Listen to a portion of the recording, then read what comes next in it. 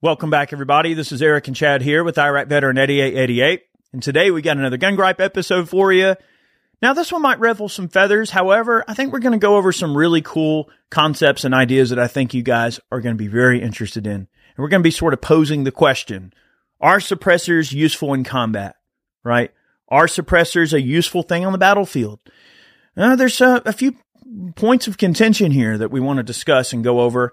And I think you're going to come away from this video maybe scratching your head or maybe nodding your head. So we'll see. We'll see how this all lines up. But before we get started, I do want to thank our friends at Griffin Armament for supporting our videos. These guys make some awesome suppressors. They come in at a fantastic value. They are a veteran-owned company. And, by the way, their Instagram page is awesome. They shoot all kind of awesome tech on their Instagram page, so make sure you follow them. But a big thanks to our friends at Griffin Armament. If you're looking for a suppressor, look no further. They are a great group of people, and a big thanks to them for supporting our efforts here on the channel.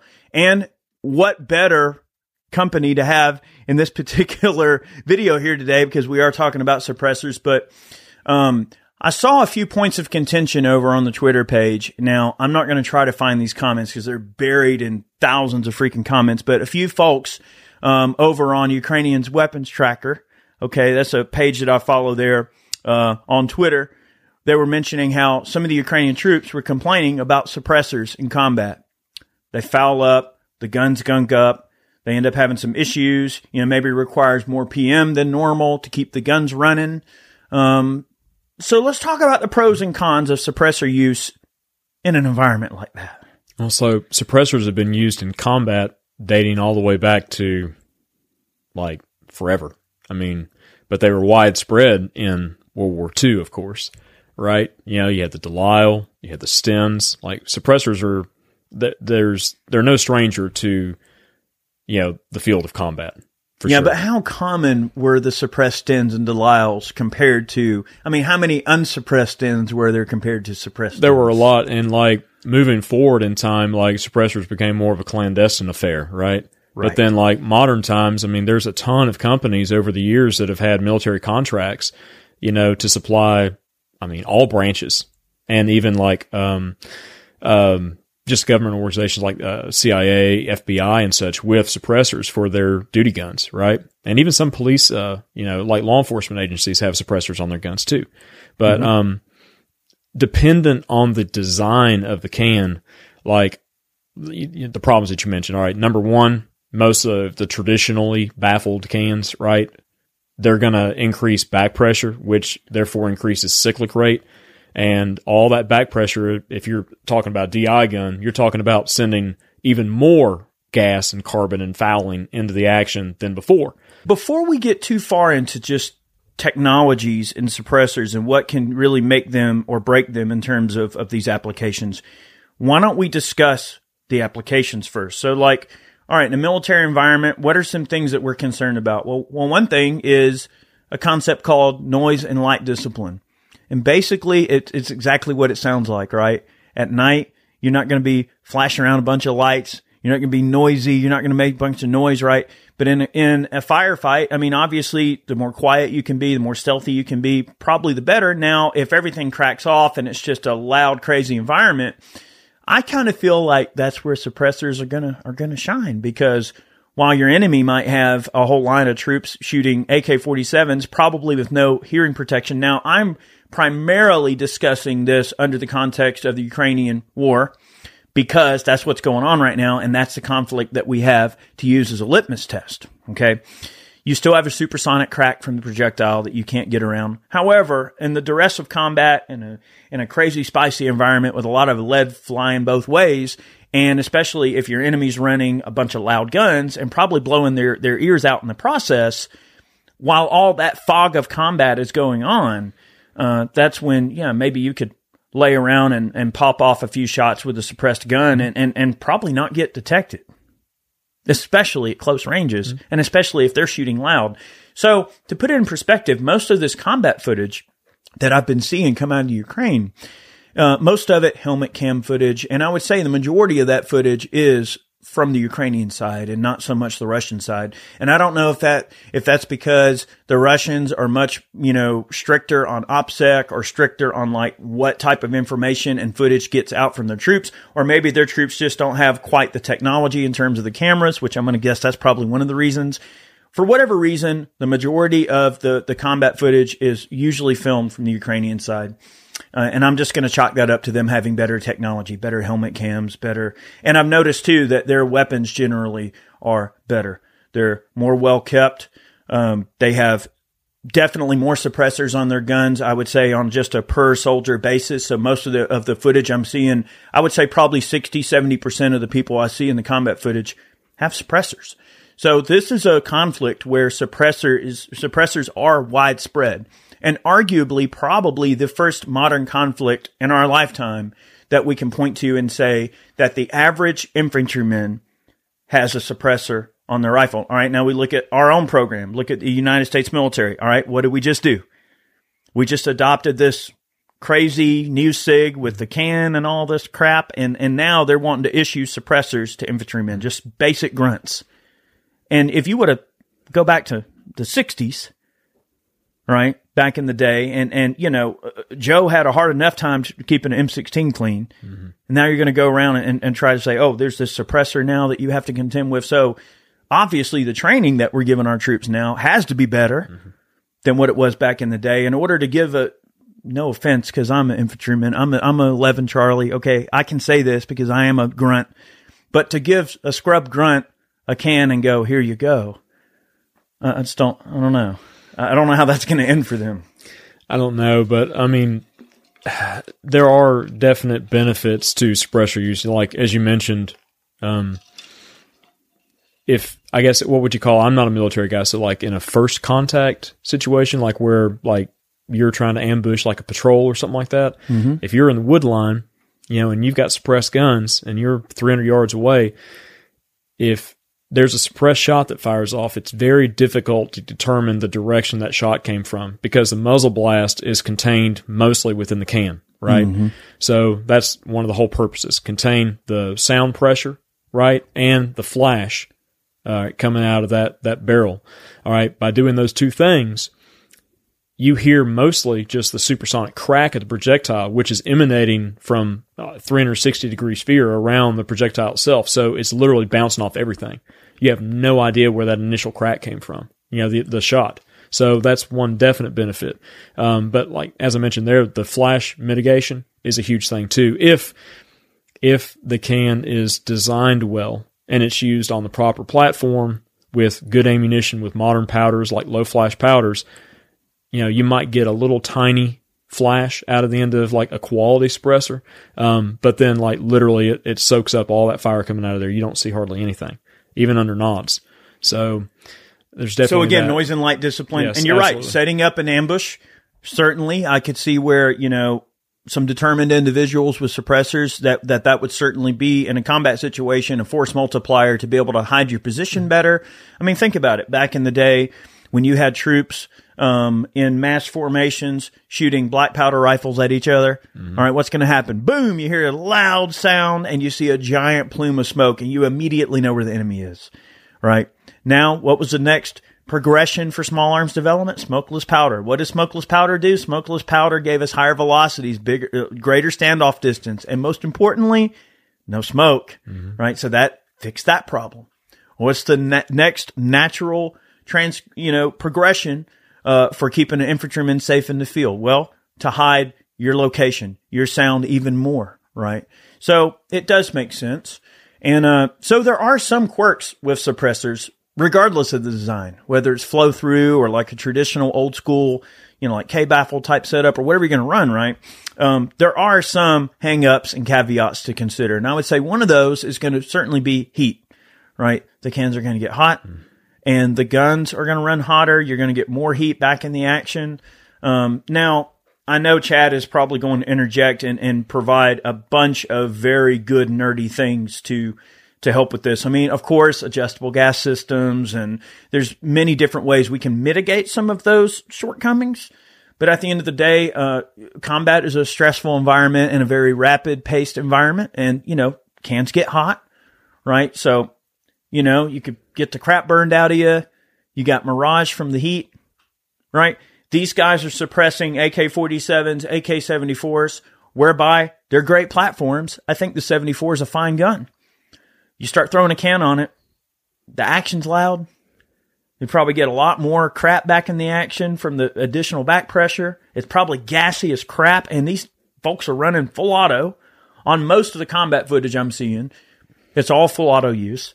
And these guys will shoot a burst out of a 74 with a can on it, and just, like, you can even see in some of the combat footage where they're like,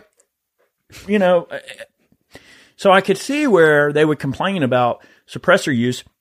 Now, there was a situation where a lot of the Ukrainian special forces were armed with domestically produced M16s with suppressors. Now, that might make for, especially with the correct gas system and the correct setup and tuning the gun, might make for a more effective tool than trying to suppress an AK. I mean, AKs have never really been meant to be suppressed, and they've never really excelled in that role very well unless very, very specifically set up. Well, the original PBS suppressor, for the Kalashnikov platform, it was designed to kind of mitigate some of the excessive back pressure and stuff with that large blast area and stuff, and a kind of a conical aperture and all that. And, Dead Air is making kind of a facsimile of those nowadays. But, there's been the action's loud. The action's loud, but I mean, you're not going to get around that with a semi-auto. But, I don't know much about the Ukrainian, the variation. I think it's called the UAR-15.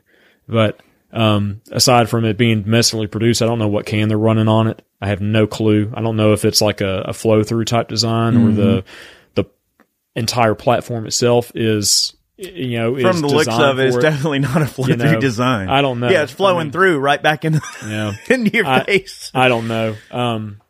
But the thing, though, is like I said, suppressors definitely have their use, but they have their shortcomings too. And as I mentioned earlier, just depending on the baffle design, it can cause a number of problems unless the gun is set up to accept that suppressor properly. But then you're getting into more, parts and pieces and maintenance and things like that with adjustable gas systems and, having them set just right for that particular can. Like you mentioned, they get hot, You drop the gun to get your sidearm or something, and that thing hits your leg and burns through your camo, and you've got an injury because of a hot can. I mean, just a consideration. Yeah, there's covers and things for them that are made.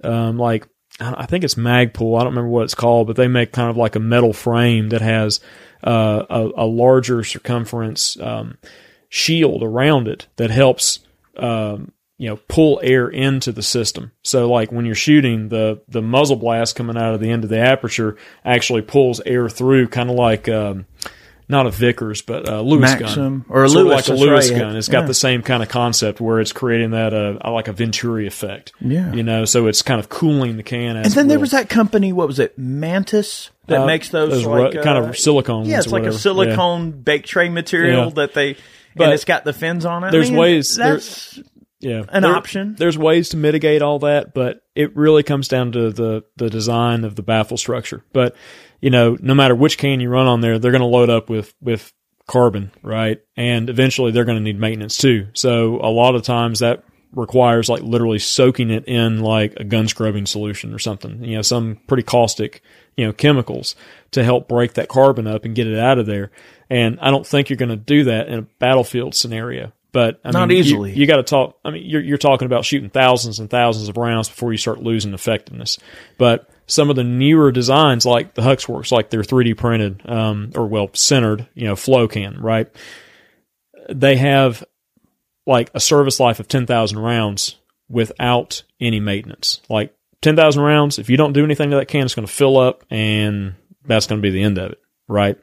But if you maintain it about every 1,500 rounds, you soak it in a solution, and shake it out, get all that crap out of there, then you can get to 20,000 plus rounds service life out of it, maybe 30,000, which is that's kind of the typical range for a can. And hardly anybody is ever going to shoot that much in their lifetime on a commercial level. About shooting multiple barrels out. Yeah, but I mean, in a military environment, you could easily get to that with training and I guess combat. So, I suppose. A quick word on PMs.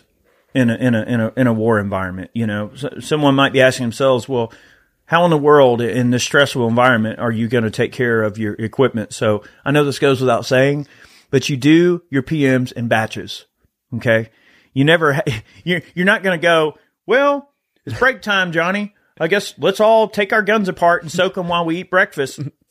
No, you always make sure you have you don't want to, reduce your strength, right? So what you do is, let's just say there's a trench system, and let's say there's 20 of you in it, and let's say it's you and 20 other guys or whatever, and you guys have, a mile wide territory or quarter mile wide, however long territory to cover, your trench system, however long it is irrelevant, but let's just say you got your area. Well then, obviously, if you heard the PKM, knock off 500 rounds that morning, chances are, you might want to move the other one a little closer in, and then, okay, and you call on radio, you guys do some cleaning, we're going to make sure we got this one ready to go, and that way there's no issues. And then they get theirs clean, you clean yours, right? Your guy down the end, maybe needs to do maintenance. He relays that to the chain of command, says, hey, I need to do some cleaning. Well, you're going to make sure you got some guys to cover you while you're doing that. Simple. There's a funny cartoon from back in the day, and this was a cartoon. I doubt I'll be able to find it. It's probably buried somewhere in the nether on the internet, but it's funny. The military the American military used to put out these funny little comics and stuff, especially during like the Korean War and in World War II and things like that. And I think even into like Vietnam, they had these funny little comics that they put out, and it's a morale boost kind of thing. But there's one during the Korean War that was really funny. And it shows this big hefty NCO up on top of the top of the trench going, here they come. And there's guys with their bayonets attached going into a fight. And here's little Joe Snuffy with his bedroll laid out, and his M14 is in pieces. And he's going, he's got to struggle, hurry up and get his freaking gun back together because the enemy's on the way. But it's just, that's war.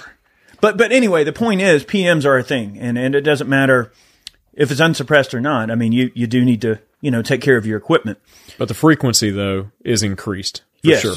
Yeah, with suppress use. That should be a consideration. I mean, if you're going to run suppressors, you have to understand that the guns are going to get dirtier. I thought that when you clean guns in the military, everybody just kind of took their uppers off and you just ran like one of those extra long Otis, the Otis pull-throughs, and you just ran it through everybody's gun or their upper, and then somebody on the end was like, all right, and you pull it through at the same time, and boom, they're clean. Either that or what? You carry like some WD-40, I would, we had cans of Strikehold, and I remember I remember my parents shipping me Strikehold. Heck yeah. And, I loved it. I thought it was great. And, some of the stuff that we had available to us was pretty decent in terms of, obviously we had the Otis kits, the little pull through, complete kits. Big shout out to Otis, by the way. They make fantastic stuff. But, the Otis kits were always great, and we had those, but, generally, just CLP. I would always just swab my gun out every other day or so, just at least run a patch through the bore, because you got a lot of sand and dirt and bull crap, and you definitely don't want your chamber to get dirty. So I was always really funny to keep my dust cover closed. Mm-hmm. And we had those plastic A2 flash hider covers that you could put on there that shoot off. And that was a good way to kind of keep some of the dirt from getting in the bore. So there's little tricks and hacks like that. I'm sure the Ukrainians and Russians are both employing little hacks and things like that. Although I would imagine the Russians are probably pulling bootlaces through their guns because they probably don't have cleaning kits. And if they do, they got one between 10 men or something. Maybe even a poncho liner that 10 of them have to share. Mm-hmm. They're pretty ill-equipped from what I can see. Yeah. Well, you've been following a lot more of like what's going on over there. You mentioned this video, and I've seen a little bit. Yeah. But just most recently was just the adoption of like those AR variants, over there. So there's a lot of widespread suppressor use in this conflict, and I don't want to get into the political ongoings about the conflict. I don't care where someone stands on the conflict or how they feel about it all. That's not what this is supposed to be about. It's just that the war is the most recent, most recent situation where there's widespread suppressor use. And in fact, I would say the first war where there's been absolute and undisputed widespread suppressor use. I know early in the war, when the Russians tried to take Kyiv, there were a lot of Ventoras sniper rifles recovered. There was a whole airborne battalion wiped out. So that's a lot of Ventoras. You talking about VSSs? Yes. Oh, wow. Yeah. Wow. And Ukrainians captured a bunch of those off of those paratroopers. Wow. The Russians lost a whole battalion trying to take back that airport. Wow. Well, maybe after the conflict we can get Ventora's parts kits imported. I doubt it. Likely not. But the point is I'm not sure how much widespread suppressor use there is on the Russian side. I mean, I'm sure just like any military, modern military anywhere in the world, your special forces and your more specialized soldiers with a higher level of training, of course, are going to have access to the cooler toys, including the Ventorases. And I'm sure I've seen some integral suppressed SVDs and things like that as well that are out there, you know. So both sides are using suppressors, but in the case of the Ukrainian military, I just think it's very kind of convenient and oddly convenient that whereby our doctrine has been to run suppressors on a much more direct role for just average infantrymen. Okay. I think it's funny how the Ukrainians are kind of following suit, and like a majority of the helmet cam videos I see, a lot of them are running suppressors. So I just wonder, maybe it's that the helmet cam footage I'm seeing is coming from the special forces and operators, but these guys just look like regular Joes. Like they don't look like they would be like high-end operators. I don't know. These all look like just regular dudes. It seems to me, just like looking at it kind of from the outside, is just the proliferation of like available technology. I mean, small body-mounted cameras, even like GoPros or whatever, and even cell phones. I mean, you can stick your cell phone or whatever in there. And I don't know what the rules are with cell phone use and stuff. I read an article that some Russians were located using cell phone triangulation because they were using their phone out in the field, I guess, to try to upload a video to the internet or like look at something on the internet or whatever. But it seems it's a much easier task now to like film that kind of stuff and syndicate it out there to the masses because Starlink is over there, right? So I mean, how many of the troops have access to the internet via satellite, right? So look at all the drone footage. Yeah, I mean, a lot of times they're using drones for forward observer work, right? So they're calling in artillery strikes. They're locating enemy forces using drones. And like the Rashid Iranian drones that the Russians are using are literally like combat drones that, are basically. Those are the ones they fly into the target. They fly into the target. But in the case of surveillance and using, just collecting footage, a lot of these Ukrainians are actually, in a lot of ways, they're conducting some pretty serious training in a lot of ways. Like they're opening the world's eyes to what these modern battlefields can really be by use of this drone footage. So you use the drone as a forward observer asset, and then you call in some airstrike or something like that, or not an airstrike, but an artillery strike, which neither side has really been able to establish air superiority, which I find to be kind of strange, but that's neither here nor there. But an artillery strike. And then now, well, the drone's already in the air. You might as well film it and kind of see what's going on. And that's invaluable training assets later. That when you're training this newer and upcoming soldier, you can go, hey, this is what we did. Here's the radio traffic of how we called in the fire mission. Here's how we did it. Here's how we conducted it. And here's the result. Never before in the history of warfare has drones been used in such a way that an average grunt can just pull one out of their backpack and go, hey, this street over here looks dangerous. Let's throw a drone in the air real quick and have a look around, see what, and just kind of have a little angel in the sky to kind of help you out a little bit, keep you from running into a potential ambush or something.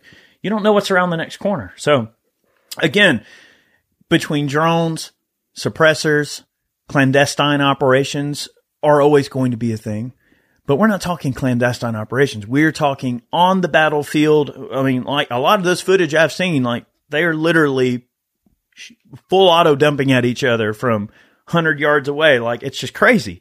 You can see bullets bouncing off everywhere. It's like, holy crap. Crap is insane. It is insane. But I wanted to kind of make this video because I feel like it's something that is a worthy talking point to talk about the pros and cons of suppressor use in the modern battlefield. I know some of our friends have some varying views about this. One is John Lovell, who, now this is a completely different, I suppose, argument, but his argument is that you should not use a suppressor on a home defense rig or something like that. You want the potential enemy to know you're there and to flee if they give. Or he may have had his mind changed recently. I did see something where he had maybe changed his mind. It's like, on well, that wouldn't you want to be able to take out more of the enemy? He's like, good point. Yeah. There is something to be said about a loud and proud house gun that, like, if there are more baddies outside, they go, okay, we don't want no part of that. They hear that dog bark and they're like, out of here. So I can understand Lovell's. Maybe I need to have a chat with him, and maybe we'll do a revisit and talk about this same concept, but for home defense instead of the modern battlefield. And then maybe we could get his opinion on this subject that we discussed in this video as well. I mean, he would know. He would know. Jessica Lynch knows. I don't know anything because I'm just what do you call me? I'm just a civvy, right? A civvy. Well, Jessica Lynch knows. Yeah. But we'll be seeing. But anyway, I digress. Sorry, John. Hopefully, anyway, we'll talk later. But I think we kind of covered things well, and I wanted to kind of talk about this a little bit, and I think we covered the points. Is there something we forgot to discuss in terms of pros and cons for suppressor use, especially in these modern conflicts? Is there something we failed in? Let us know in the comment section below. Maybe we'll revisit this video if there's enough points of contention, either for or against our arguments. But they're not really arguments. They're really just more kind of laying the things out in the way we see it.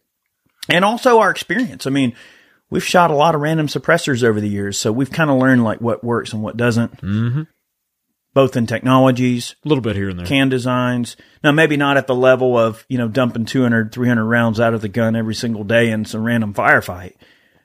But I guess that would be the last point to end on. There's special cans for that purpose. There are, but I guess that would be the sort of the last thing to end this video on, would be to say that if anything, what this shows us is that this modern battlefield situation we see in the Ukraine and such widespread suppressor use, it will in the future either make or break the idea of the concept. Maybe after the conflict, they'll go, you know what? Maybe suppressors weren't all they were cut out to be.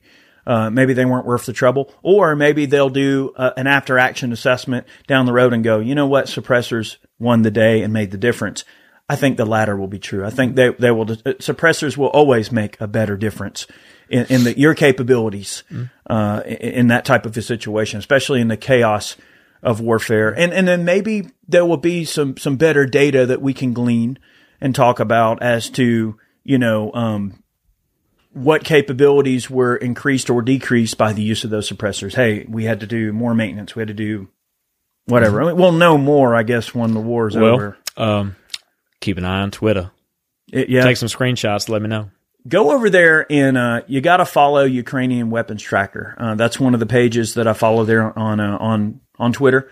And it's great. He posts all kind of different footage and things like that he can post. I mean, there's some Telegram channels that have, some of the more risque footage that will make you lose sleep at night. I would probably not seek that out if you're squeamish.